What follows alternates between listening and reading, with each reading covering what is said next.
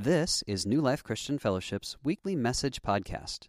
You can find us online at newlifepetaluma.org. And now, this week's message. Good morning. Hey, this is a special season, isn't it?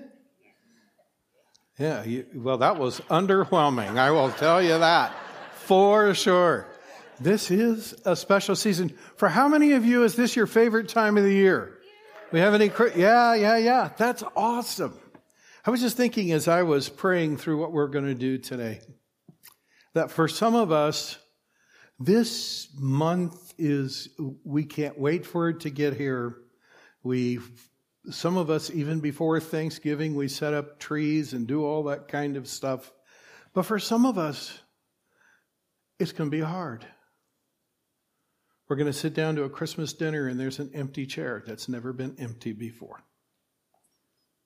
I know I have several friends that are going through that this month, and I'm praying for them already because that's a very, very painful reality for them.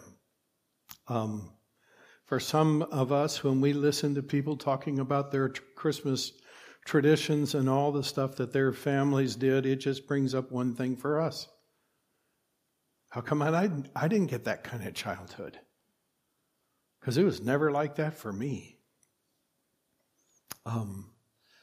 Here's the amazing thing about God. He has the ability to meet each one of us right where we are right now. And that's my prayer for us. And I want to lead us in prayer just at the beginning, and then we'll get into the teaching and some other things. God, I guess more than anything else, Christmas was your idea. And we're pressing into that. And we're so grateful that more than 2,000 years after that initial Christmas, we are still celebrating all that it means. And that's pretty amazing. And we're just so grateful that was in your mind. And yet during this Christmas season, you know where every one of us is. You know those of us who are lonely and Christmas is going to be hard. You know those of us who have lost loved ones and this Christmas is going to be hard. You know those of us that just can't wait for this day to come because it's going to be so awesome and it's going to bring back so many wonderful memories. And God, would you just meet us right where we are? Would you carry us through this season? And more than anything else, would you help this to be a season where we feel drawn closer to you than ever before? I pray it in Jesus' name. Amen. There are some people in our county, in and around Petaluma, that Christmas is going to be tough. And I want you to think with me for just a minute about the homeless boys and girls. I know oftentimes for us, the face of homelessness are the people who sit or stand on the corner with the cardboard signs, and we have a tendency to think that that's really what homelessness is. But there are hundreds of homeless children in our county. And regardless of what you may or may not think about their parents, those kids didn't make any decisions to put them there. Can you agree with that? Yeah. So here's what we can do about that. When you walked in, you walked by 10 feet tall Christmas lawn, whatever you call those things, blow up figures, okay? We are sponsoring a non-gambling poker tournament designed specifically and only to raise money to buy Christmas presents for homeless children and their parents. And I don't particularly play poker. I'm okay. I would not be very good at it, but that's a thing for another day. But I'm going to make a donation anyway, because I want to make sure that the kids in our county that are homeless at least have a Christmas to look forward to. Are you on board with that? Yes. So, yes, go out and support. Even if you don't play poker, go out and make a donation and let's raise a bunch of money to help those kids. And by the way, word on the street has it that we have a bunch of people signed up, but we are 6 dealers short. So if you're interested in being a dealer, it's happening this afternoon. You can talk to Ryan, who will be out there at the table. Now, having said that, let's jump into the teaching for today. It's all based on a portion of the Bible that's an excerpt from a conversation between Jesus and a guy who would become a really good friend of his. As far as we know, this is their first ever conversation. The guy's name is Nicodemus, and he came to Jesus when he knew Jesus would be alone because Nicodemus had some questions about his faith. He had some questions about how faith in God worked. So he looked up Jesus and he started asking his questions, and this is how Jesus began to explain what was in his heart and mind. Okay? It is, I will get to that in a minute. I'm going to go back to the passage before that. This is an excerpt in a conversation between an angel and Joseph, who was the husband of Mary, who was Jesus' mother. And Joseph is all sorts of messed up because his fiancée has turned up pregnant. That might shake you up too, especially if you knew you hadn't slept together. That would raise all sorts of questions, and Joseph is in a mess over that. And an angel comes to him, and this is an excerpt from that conversation. The angel says to Joseph, the virgin, Mary is a virgin, okay?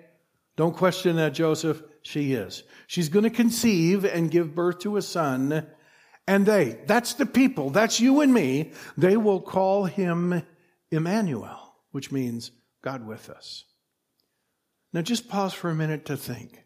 The average everyday person who would encounter Jesus, there would be something so profound in encountering him that they would walk away and spontaneously they would say, that guy is Emmanuel. Because God's with us. I want to focus on a word out of that, because our desire at New Life is that in some way this Christmas would be an Emmanuel Christmas for you.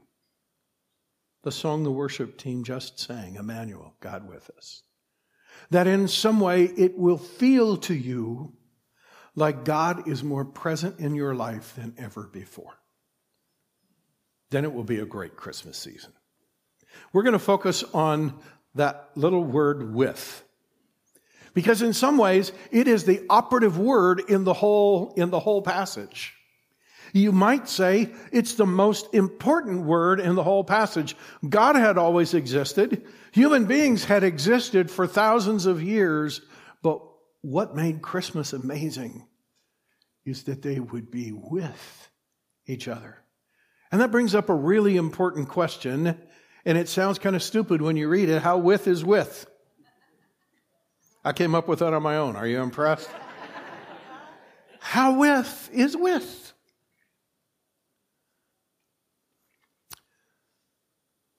Just 2 days ago, I was working on something in my office at home, and Monica came in, and she said something to me, and she said, "You're not listening." To which I quoted back what she said, word for word. To which she said, "You still weren't listening." And she was right.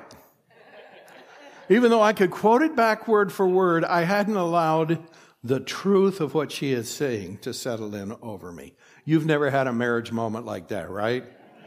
Yeah, like all the time. I was with, but the question is, how with was with? Yeah. What we're doing in this teaching series is we're exploring actually 4 levels of with. And each one is progressively deeper and more profound than the one that we talked about the week before. Now, I have a confession to make to you. As I sat down and began to study for this and read through things and sit with God and let my mind and my heart saturate on stuff, I was sort of ambushed by something that I guess was kind of in the back of my mind, but I never really realized it like I do now.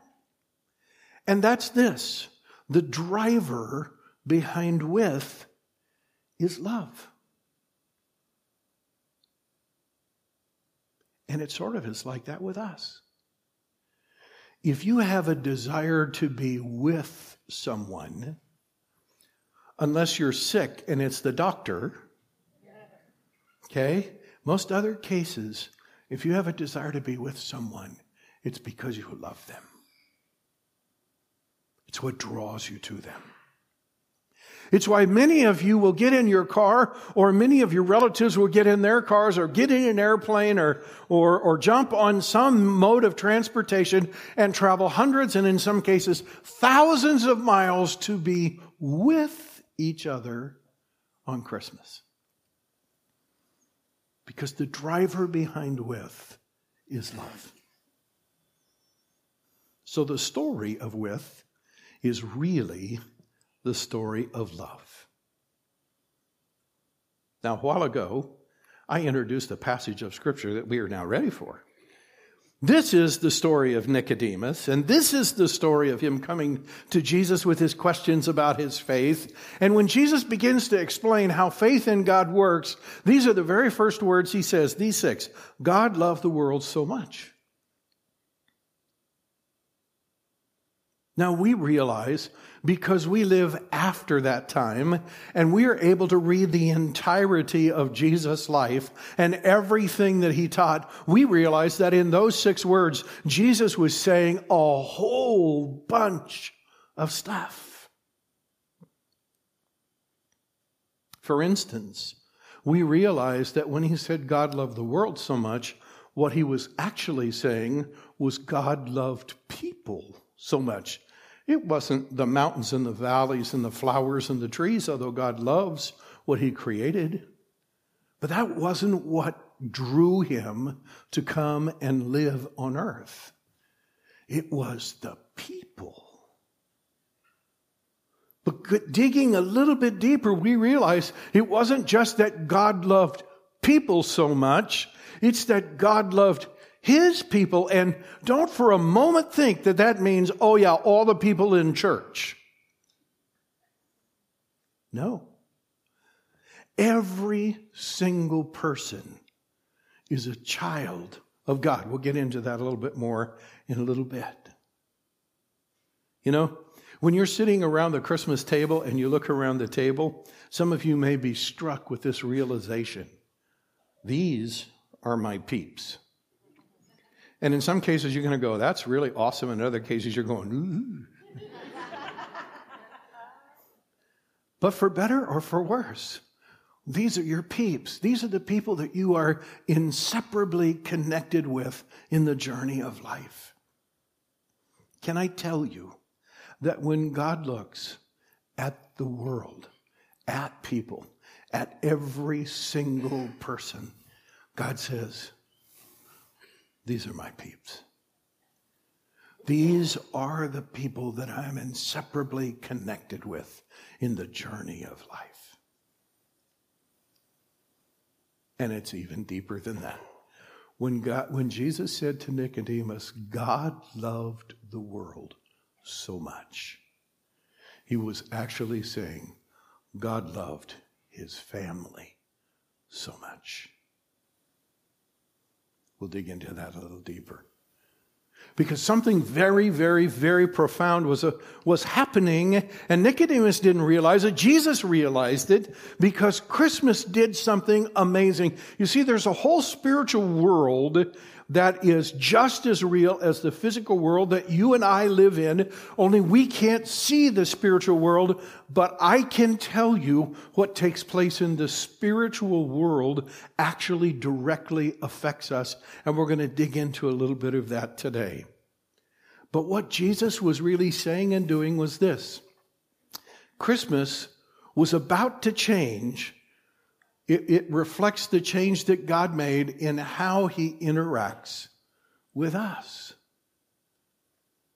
The way that heaven and earth interact was changing in a very, very real way. There was a diplomatic change in how the powers of heaven would relate to the people of earth. It's profound. God was about to change it all. You see, the truth is, God had always been for us. God doesn't love us more than he loved the people before Jesus came. God had always loved all of his people fully.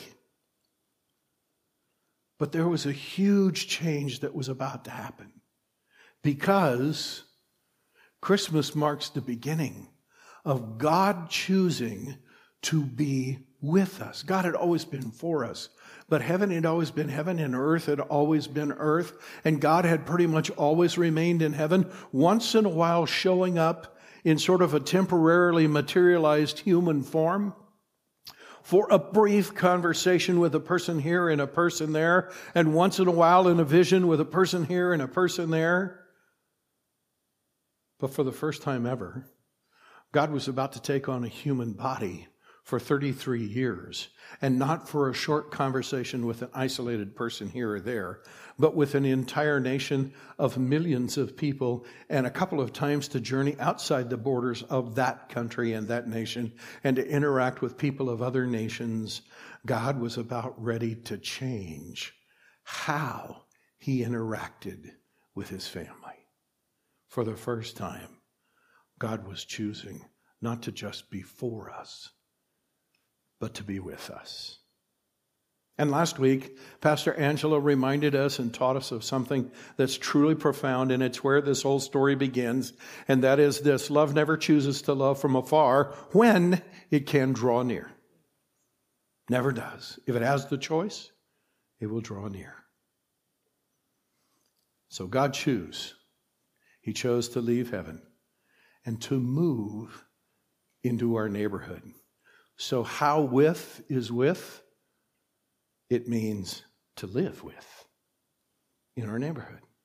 But it goes deeper than that. It's as if God was choosing, it's as if God was asking himself, how would their lives change if I chose not only to be for them, but if I chose to be with them? And so God left heaven and came to earth and was with us. That was the question God was asking. What if I choose to be with them? But I've learned something in life, and I suspect that if you're a parent, you've had this feeling too. If you're married, you've probably had this feeling. I remember so specifically laying on the bed one day when my kids were all preschoolers. And there were 3 of them. Well, maybe the oldest one was in kindergarten, but they were all on the bed with me. And I had just finished reading them a story, and they were getting ready to take a nap. And there we were, all 3 of us, on Monica's in my bed. Monica was somewhere else. And I was sitting there with a kid in each arm and a baby on my chest. And I was so overwhelmed with love for them. I was hugging them. I was laying on that bed. And I remember thinking, but I want to be closer. I couldn't get any closer. They're right here. I just wanted more. If there was a way that their body and my body could sort of have occupied the same space in our space and time continuum, I would have done that. Because when love is overwhelming and it's deep and it's pure, being beside just isn't close enough. I know if I felt that in my own fatherly love, I know God had to feel that in his divine love. It just wasn't enough. So God started out by asking, what if I chose to be with them? And then God pushed it way deeper when he started asking and perusing this question, what if I chose to become one of them? Not just to move into their neighborhood, not just to live near them, not just to be with them, but what if I chose to become one of them? Wow. In your mind, I want you to think of the relationship between an ancient shepherd and the sheep. In many of our cases, we read the psalm that says, "The Lord is my shepherd, I shall not want." Unfortunately, it's often read at celebration of life services, and it's a great picture of life. But it's as if the shepherd said to himself, what if I became a sheep? I wasn't just with the sheep. What if I became one of them? Now, there's a profound irony in this, in that the Bible very clearly teaches us, and God very clearly says, that in creation, God was making us in his image. I don't want to pause on that for just a minute. It's just a bonus part. It's not really part of the rest of this. But I want us to saturate on this for just a minute. You see, God is saying to you, I have made you in my image. I don't want to get into the pros and cons of evolution and all that sort of stuff, and that's a subject for a different day. But I do want to say this. Any form of evolution that explains away the need for God cannot be true. There are forms of it that incorporate God. But any form that explains away the need for God and the existence of God cannot be true. Because there's just too much evidence, and there are too many questions for which an atheistic or a godless evolution has no answer. And this is one of them. There's something about you that is made in the image of God. You are a child of God. And I don't want us to miss this. Regardless of your skin color, regardless of your gender, regardless of your sexual orientation, regardless of what you believe about Jesus or don't believe about Jesus, regardless of your behavior, regardless of your dysfunction, your addiction, it doesn't make any difference. No matter who you are a child of God. To be loved, to be nurtured, to be protected, and to be treasured. Are you on board with that? Yeah, that's everybody. That's everybody. In creation, God made you in his image. But in Christmas, look at this.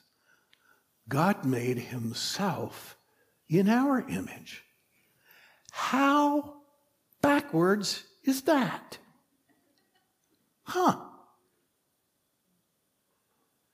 You see, God created you in his image because someday he's going to invite you to come and live with him eternally. That's his goal, always has been his goal. But in the meantime, he recognizes you and I live in a broken world that has lots of challenges. And God said, you know what?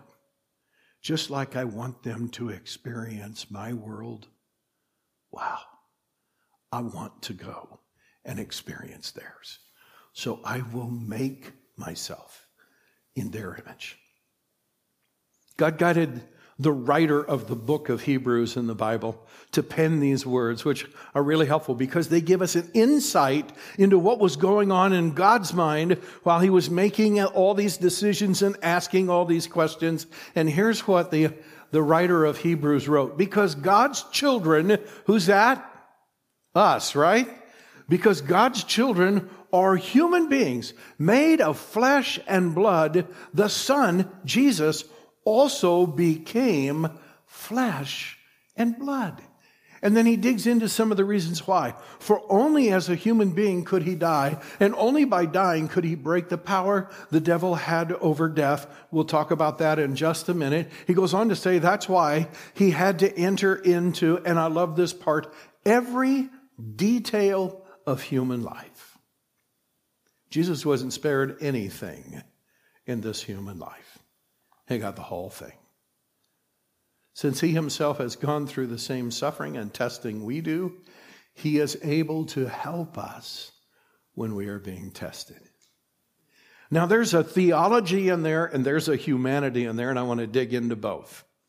So here's the theology. It was in the first part of what the writer of Hebrews was saying, and before you get too focused on the screen, remember a while ago I said there are things that take place in the spiritual world out there that you and I can't see, but they directly affect us? Well, it's very clear that prior to Jesus coming to earth, that the devil actually had control of the power of death. And you know what? He was very successful with it. He was literally killing all of God's family. It was very clear that heaven had the power of life. The devil couldn't make anybody alive, but he could kill them. And since death has no part in heaven, no one in heaven had ever tasted death. It's not a part of that world. So no one had ever really demonstrated having control over the power of death. And there's only one way it could happen, is that someone from heaven would come to earth and allow the devil to kill them, and then to raise himself from the dead, and therefore wrest the control of death from the hands of Satan.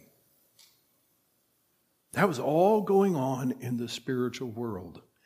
And so Jesus took on a human body so that he could allow Satan to kill him, so that he could raise himself from the dead and take with him the keys to death, to heaven, where eventually, as we read the rest of Scripture, we learn that eventually Jesus will banish and do away with death.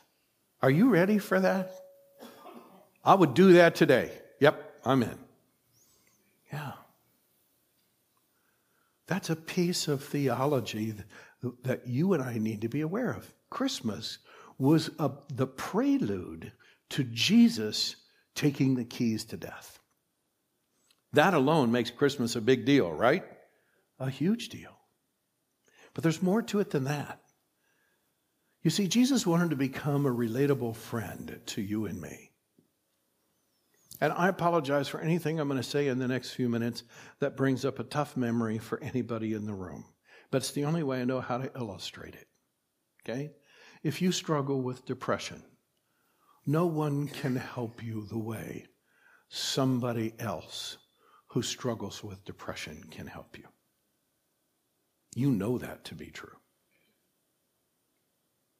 If you're going through or have gone through a miscarriage, no one can help you like another couple who has gone through a miscarriage. Because when we know someone has gone through what we're going through, there's an openness and a vulnerability that we have toward them that we literally don't have toward other people. We'll know that. Well, if Jesus stayed in heaven, then all he could do was give us clinical answers about our problems. So he did it to become more relatable. Now, there's a TV show called Undercover Boss. Okay? And the whole idea behind Undercover Boss is the CEO of a corporation will take off their suit And they'll don the clothes of an everyday employee, and they'll assume the responsibilities of an everyday employee. And the idea behind it is they want to know what it's like to actually be at the bottom of the company that they're in charge of, and they want to know what it's like to be an ordinary everyday worker. And usually, in fact, every episode that I've seen, by the time it's done, the boss has been significantly touched and changed by that experience. And when the everyday employees find out who they've been working beside, they usually end up with a greater appreciation for the world the boss lives in normally. Long before Undercover Boss, Jesus did Undercover Boss. They stole the idea from him. I bet they're not giving him royalties, however. Yeah. He was the original undercover boss. But there's a humanity side that sort of bridges. And that is, Jesus didn't want to come and just experience what you and I experience. He wanted to come and feel what we feel. It's really easy to pay attention and get focused to the divine side of Jesus and to miss the human side of Jesus. To think he had perfect knowledge and therefore nothing ever shook him up. No, if you read the story of Jesus, you realize that though he was divine, he was fully human. And part of what Jesus wanted to experience was he wanted to know what it felt like to be hurt so deeply by another human being that he cried and even sobbed over it. Have you ever done that? You probably have. He said, I don't want to just see that. I want to know what that feels like. I want to know what it feels like to hit my crazy bone and have electricity jolt all through that side of my body. I want to know what it feels like to have my hands pierced, to know the throbbing pain that comes when human skin is pierced.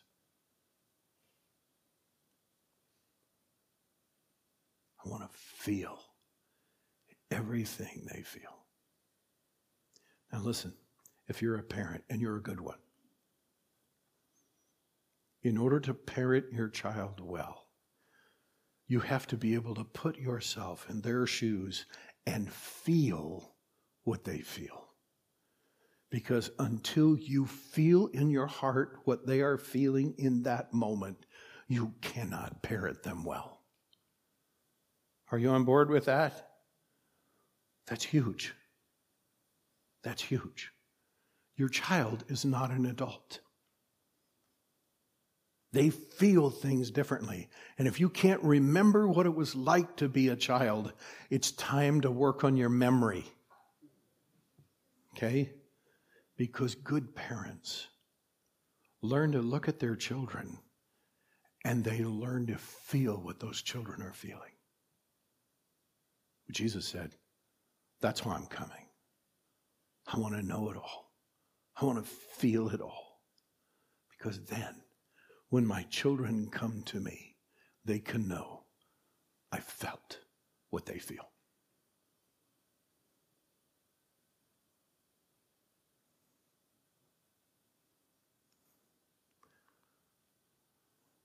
Mother Teresa raised millions, somewhere around $500 million, to feed and care for the poor, the poorest of the poor in India. And yet, she chose to live where they lived. She chose to live in the same kind of housing they lived. She chose to eat the exact same food that they ate. She chose to eat the exact amount of food that they ate. she chose to be poor so she would know what that was like, so that she could speak with passion on their behalf, so she could care for them.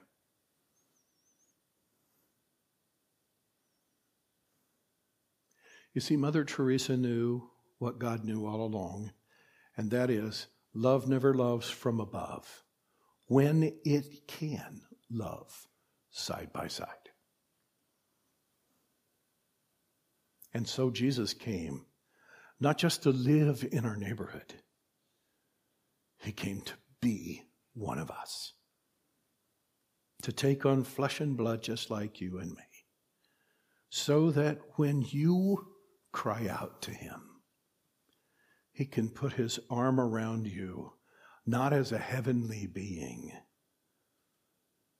but as a fellow human being. And he will cry with you. And he will laugh with you.